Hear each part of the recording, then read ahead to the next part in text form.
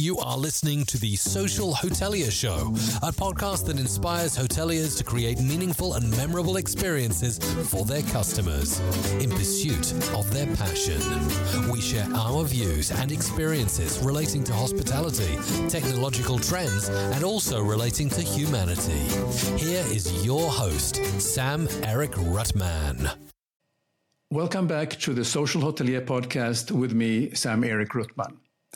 We have a great show today. I'm very excited to introduce to you one of my favorite adventure travelers who has made it not only a passion, but also he has made it a business, and that is Luca Franco. We had the pleasure of meeting in Montenegro, and of course, being in the travel industry, I've been following actively about your great projects around the world, and so I couldn't miss the opportunity to bring you to the show so we can have a discussion and learn more about what's behind the passion and also the business, how you have developed the luxury frontiers. Yeah, thank you. Let's see. Really look forward to spark some ideas and inspire some people. First of all, could you share the story about the luxury frontiers? How it came to existence, how you got started, and what triggered this idea that you want to start a company called Luxury Frontiers? Yeah, that's a long story. But first of all, it started because I've been looking for adventures. I've been looking for adventures since I was a child, always for experiences. And even when nobody was calling experiential travel, but everything got triggered in 2008, 2010 with the crisis. And any crisis comes with opportunities, always. And people start looking to collect memories versus to collect things to dust. And so there was a cultural consumer behavior shift. And I saw that, and plus, with my passion for experiential travel, and I decided to take to export experiential travel concepts from Africa, where they were very successful at that time, to bring them to US, to North America, to Americas, to globally. And I look at it, the market, the demand, and 75% of the guests to Africa, safari lodges, luxury safari lodges are coming from US, where US, North America has an amazing landscape. Maybe we don't have the big five, but very limited supply, and there was amazing demand. So that was the essence of the why luxury frontiers. And when I tried to export those concepts, people were laughing at me. So, no, Luca, those things will never happen in America or outside of Africa. Good luck with that. And 10 years later, I have projects with most of those people. And so, yeah, I'm very happy, proud, and we are certainly pioneers, trendsetters, disruptors. How is the luxury travel evolved? Because there has been a shift on how people are traveling. And can you just talk about what trends have played this kind of role in shaping the industry the way you see it now, and who those travelers are that are staying at the kind of projects that you have developed? Yeah, I think in the last 20 years or 10, 15 years, we had two major cultural behavior, consumer behavior shifts. One was the 2008-2010 economic crisis. The other one was COVID. And there was, over time, we had a big shift. And so from experiential travel went to transformational travel. From transformational travel went to more sustainable, evolved in regenerative tourism. I believe a lot in the impact awakening. And 2020 COVID was bad, but it was an accelerator of something that was very clear that was going to happen. It was, I believe, COVID, it was like a wake-up call from Mother Nature saying, guys, this doesn't work. and we need to revert, we need to change our thinking, our actions.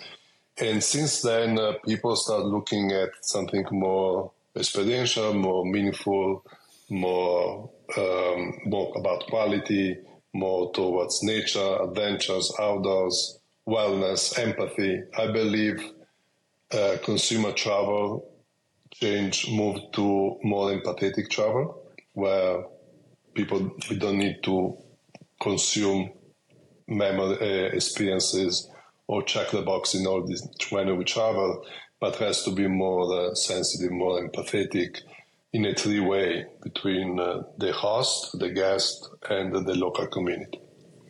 Yeah. I mean, the pandemic was a very interesting time.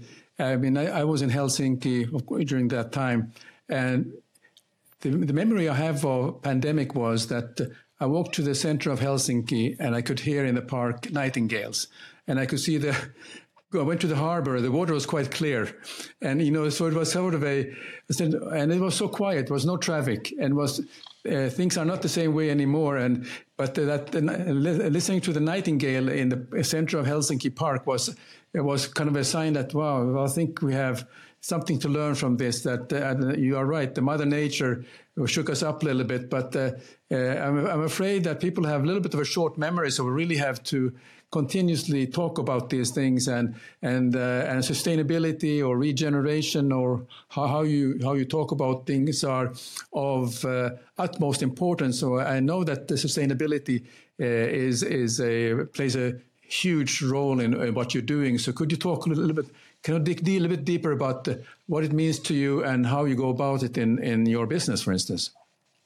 Yeah, we didn't change anything since COVID. Sustainability or attention to details, listening to nature or learning from nature, it's part of our DNA. So clearly we cannot sustain something that is not sustainable. And we need to revert our actions. And so we need to have a more regenerative and holistic approach. So stop with the greenwashing. Hopefully a good thing from COVID was the end of, hopefully, the greenwashing. It's not anymore about to remove a single-use plastic straw from a cocktail.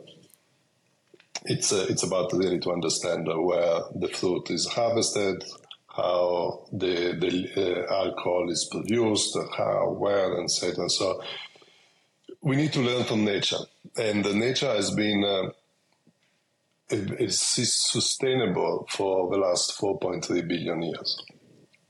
And so we need to learn, throughout all the ups and downs, etc. So we need to learn from the nature masters how to do that. And so everything that we do is based on biophilic, not everything, but most of it we do is based on biophilic design principles, about mimicry. Our approach is always we don't own the land owns us. So in a very respectful way and humble way.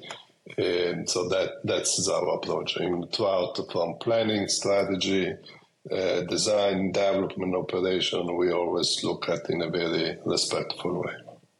So you see that the luxury travel has called attention to this kind of importance of sustainability. So they are ready for not to be pampered in a very unsustainable way, but actually they are prepared to rough it up a little bit and explore the wilderness in a kind of tented camps, if you will, or a light structure developments that you are doing. So there's really clearly a shift of how people like to travel. Yeah, it's interesting. It's interesting when you look at the best results in the world by Condé Nast, Travel and Leisure, all those type of magazines that are based on guest surveys. There is always several tent camps or experiential projects in the first 10 best 10. Why? Because it's not about maybe the best design product or building. It's really about those projects that have that creating lifetime moments, memories for the guests. So that we are in several of those. We got a lot of accolades or awards, and that's what makes me really proud. That's very good. Yeah. So there are challenges and opportunities, as you say, in a travel industry. But can you maybe talk about some of the biggest challenges you see, and maybe the opportunities in the luxury travel? Is it the shift of travel, or is it or what else would it be? Something that you see when you're observing how the luxury travel has evolved? Certainly. I mean, you're talking about challenges in these days. We're going through a very sad, awful crisis in the Middle East, and so that's unfortunate. That's what happened. It's happening. The whole world travel. It's impacted by geopolitical challenges. And the travel is impacted by geopolitical challenges like the pandemic, like global warming or global boiling, and so on. So our approach is very try to be diversified in terms of geographies. And so we work globally in different parts of the world, from a lot in India, in Africa. We started in Australia. Very established in North America, a little bit in Europe, that we come to. So the diversification is very important for us. And then, but in terms of real focus on investment from our side, we are focusing on North America. Very good. I just read, after this past summer season, many of the tourists or travelers out of UK who usually spend their holidays in Southern Europe, there are some reports that stated that in the next 5 years, there's a shift where people are traveling. And of course, now people are looking up north to the area where we are here in the Arctic and the Nordics. Where do you see the opportunity for, let's say, luxury frontiers to have a development going on to my neck of the woods? I know you have been here before, but on Norway. But how about the Finland and the Arctic Lapland area, or even Lake District? I would love it, Sam. I would love it. Find an opportunity and come tomorrow. Absolutely. No, I believe we were joking, like we spent some holidays in Greece last summer after all the fires, and we said next year we are going to, as a family, we are going to book Scandinavian countries. I believe it's a global. I think it could be an opportunity for the Scandinavian countries, but we always look for the new frontiers, the new luxury frontiers, something new, explore beyond on the edge with new experiences and the new innovation as well. So let's fund a project in Finland. Well, I'm not the ambassador of Finland, but I'm passionate about Finland. So I think there are several opportunities in this area. Obviously, the wilderness in the Arctic or the Northeast, and then of course you have the archipelago, which is there are lots of islands which can create opportunity, or even the Lake District. So particularly for families and couples. So there's an opportunity. So I think I need to work on this and invite you over here before you come on holiday with your family, so you can see what we can offer here. But let's talk a little bit more about your collaboration with various brands and properties. I know you have done some work with some of the top, luxury brands. Can you discuss that importance of the strategic partnership, and how does it work in your business model? It is very important. It's all about relationships, and so we have a direct relationships, direct access to CEOs, top executives of the majority of hotel brands, majority of investors and family offices, and all around the world. And it's about building, is to have a very strong reputation, creating something out of the box concepts. That's what we have a reputation for. It's about building an amazing externally design, impeccable execution, and attention to details. And throughout the years, we became strategic preferred partners for many of these hotel brands. So anytime that there is a project that requires some creativeness, some innovation, some thinking out of the box, they call us. And so we have projects with Four Seasons, with Aman, with Six Senses, and with Carlton. So with all the different traditional brands, but also more experiential brands like from Africa with Belmont and beyond, Abercrombie & Kent, or in different regions like Oberoi, for example, in India. So we built a relationship, we built a great reputation, and they are our long-term assets. Then, of course, there is a lot of word of mouth in the industry. So, yeah. There is always that first project to get started, to get your foot into the door. What were some of the steps you had to take in order to get that first project, which gave you then the credibility and that people start to pay attention to Luxury Frontiers, what you were doing, and that opened the doors to many other opportunities? Maybe you can share some story about that. But you're right, because before I said, 10 years ago, 12 years ago, when I started, people were laughing at me because also I couldn't show a proof of concept. And it took me a few years to get the proof of concept, and we started here in US. We created, started, developed, and designed and developed the Camp Sarika by Amangiri in Utah, and it's the most performing. It took a long time. Opened in 2020 during COVID, and throughout since then is generating between $4,000 to $6,000 per night, 95% occupancy, payback in 2 years, and probably is one of the most profitable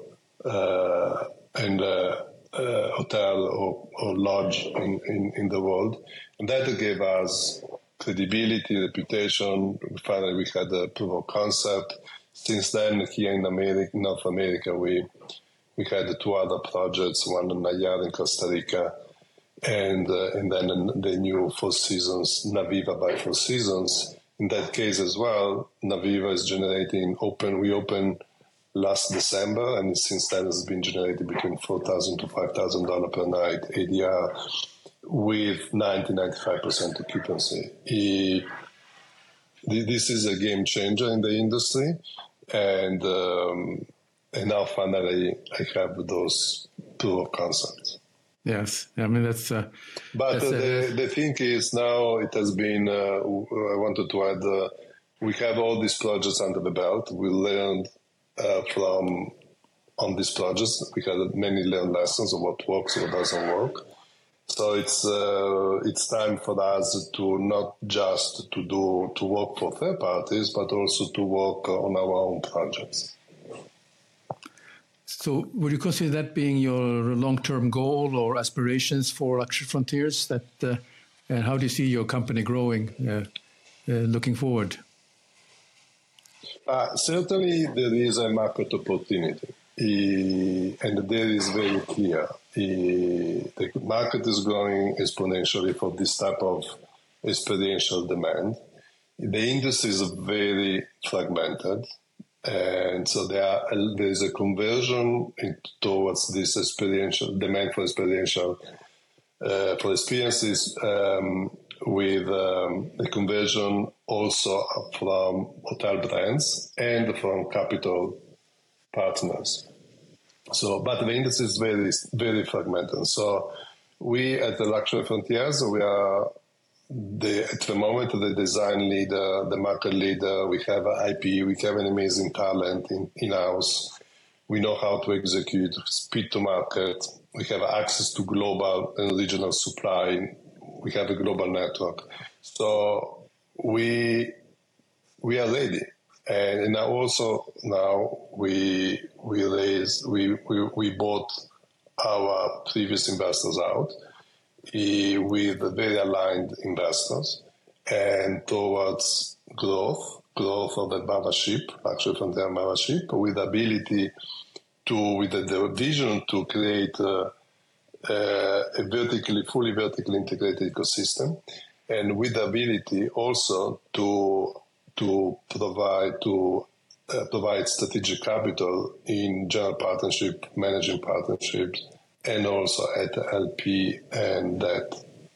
So our aim and vision is really to become the global market leader in the luxury outdoor hospitality space.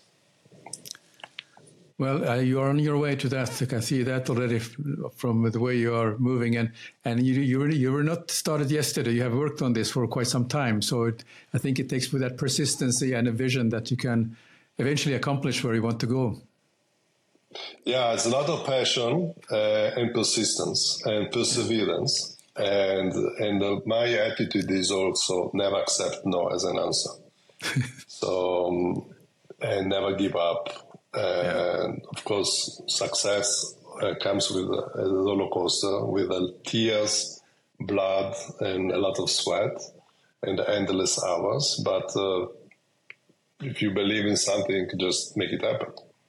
So that must be coming from your adventure travel spirit, then.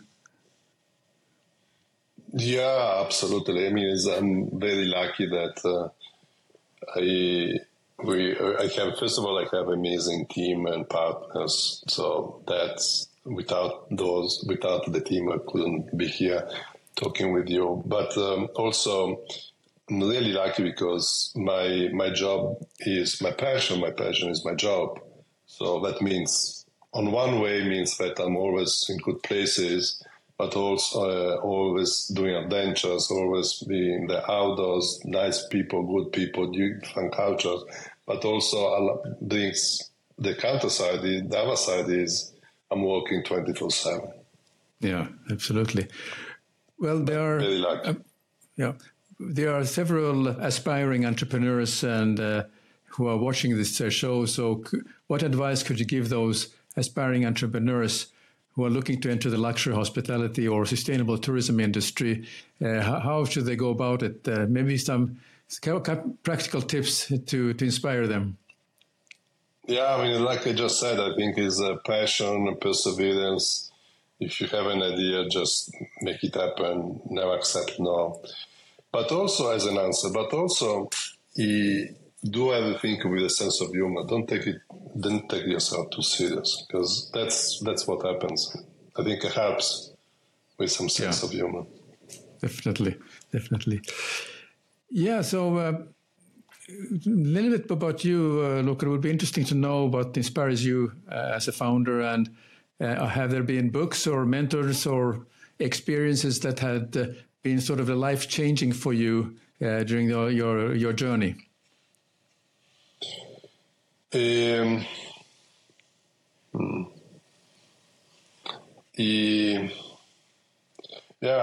think I'm very curious, and always have been very curious, and the bucket list gets bigger and bigger every day. And if I don't have a plan to travel for the next 2 weeks, I get very antsy. So I never stop. That's the reality. And curiosity is really important. I have a few mentors throughout the years, and then my attitude is always to bring an amazing team close to me, working with me, and learn from partners that I'm lucky that I brought to the table, and they know way better than what I know. So that's I think is that's I think the way to go. Very good. Yeah, I learned that you've been running marathons, and are you still running marathons or do you have time, or do you make time for that? Yeah. It's I mean, to me, marathon is part of luxury frontiers in a sense.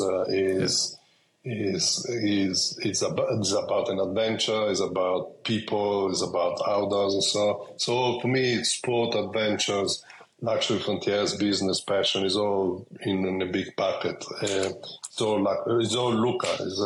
That's me. I ran 25 marathons.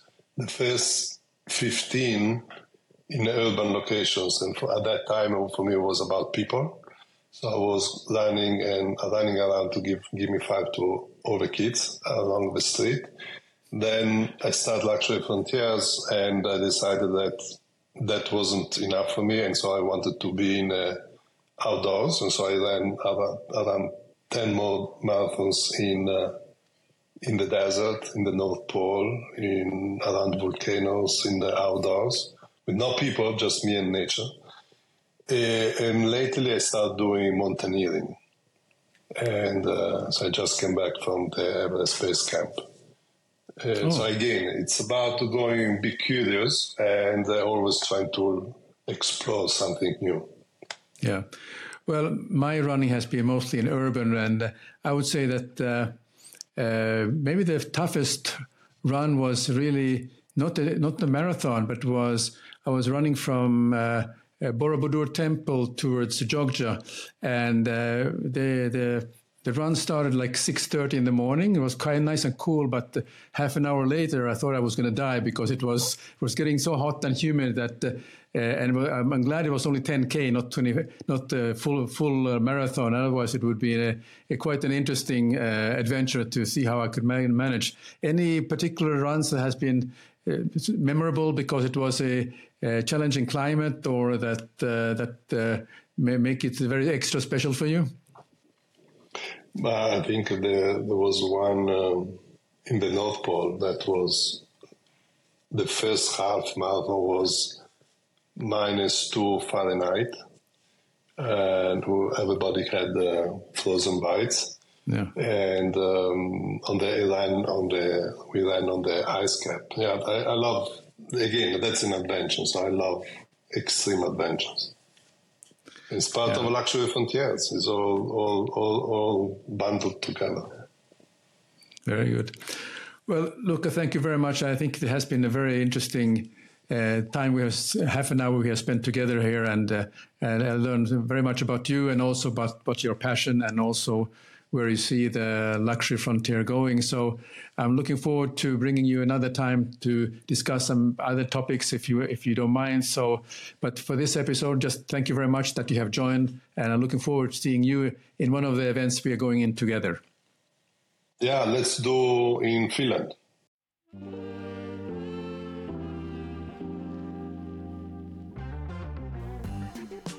Thanks for joining us this week on The Social Hotelier Show. Make sure to visit our website, The Social Hotelier Show, blueberry.net, where you can subscribe to the show in Apple Podcast, Spotify, Google Play, or via RSS, so you never miss a show. While you're at it, if you find value in this show, we appreciate a rating in Apple Podcast. Or if you simply tell a friend about the show, that will help us out too. Be sure to tune in for our next episode.